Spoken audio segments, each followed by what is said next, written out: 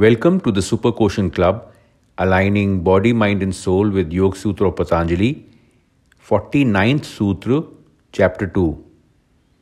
Tasmin sati shvaasa prashvaasayoh gati vichChedaH praaNaayaamaH.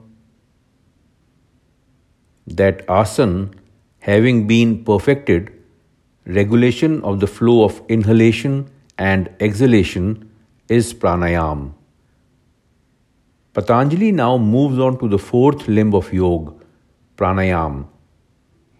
It is interesting to note that Patanjali expressly advises the sadhak to practice pranayama only after attaining perfection in asana. For the first time, he shows a distinct step in the ascent of the ladder of yoga, whereas he has not stipulated progression for other aspects. Normally, the flow of breath is unconscious, unrestrained, and irregular. Observing these variations and conditioning the mind to control the inflow, outflow, and retention of the breath in a regular rhythmic pattern is pranayama. Pran is cosmic energy. All that vibrates in the universe is pran, all matter and energy. It is the cosmic personality, potent in all beings and non-beings. It is the prime mover of all activity. This life force is the principle of life and of consciousness. It is the creation of all beings in the universe.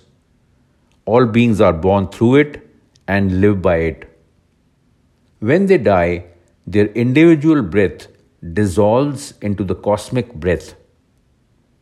Pran is not only the hub of the wheel of life, but also of yoga. Pran, that is energy, and chit, consciousness, are in constant contact with each other. They are like twins. Pran becomes focused where chit is, and chit where pran is. In yogic texts, it is said that as long as the breath is still, pran is still, and hence chit is still. All types of vibrations and fluctuations come to a standstill when pran and chit are steady and silent. We can observe this relationship between the breath and the mind. When our mind is calm, our breath is also calm. When we are excited, our breath is excited. Which is the cause and which the effect, we do not know.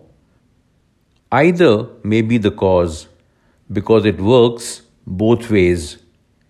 If we control our breath and in turn our pran, our mind or chit is controlled. If we control our chit, the breath or pran is controlled. Ultimately, we reach the conclusion that both are somehow one. The wise yogis studied this connection between breath and consciousness and advocated the practice of pranayama to stabilize energy and consciousness. The word pranayama consists of two components, pran and ayama. Pran is energy. When this cosmic energy embraces the body, ayama is stretching, expanding, controlling across length and breadth.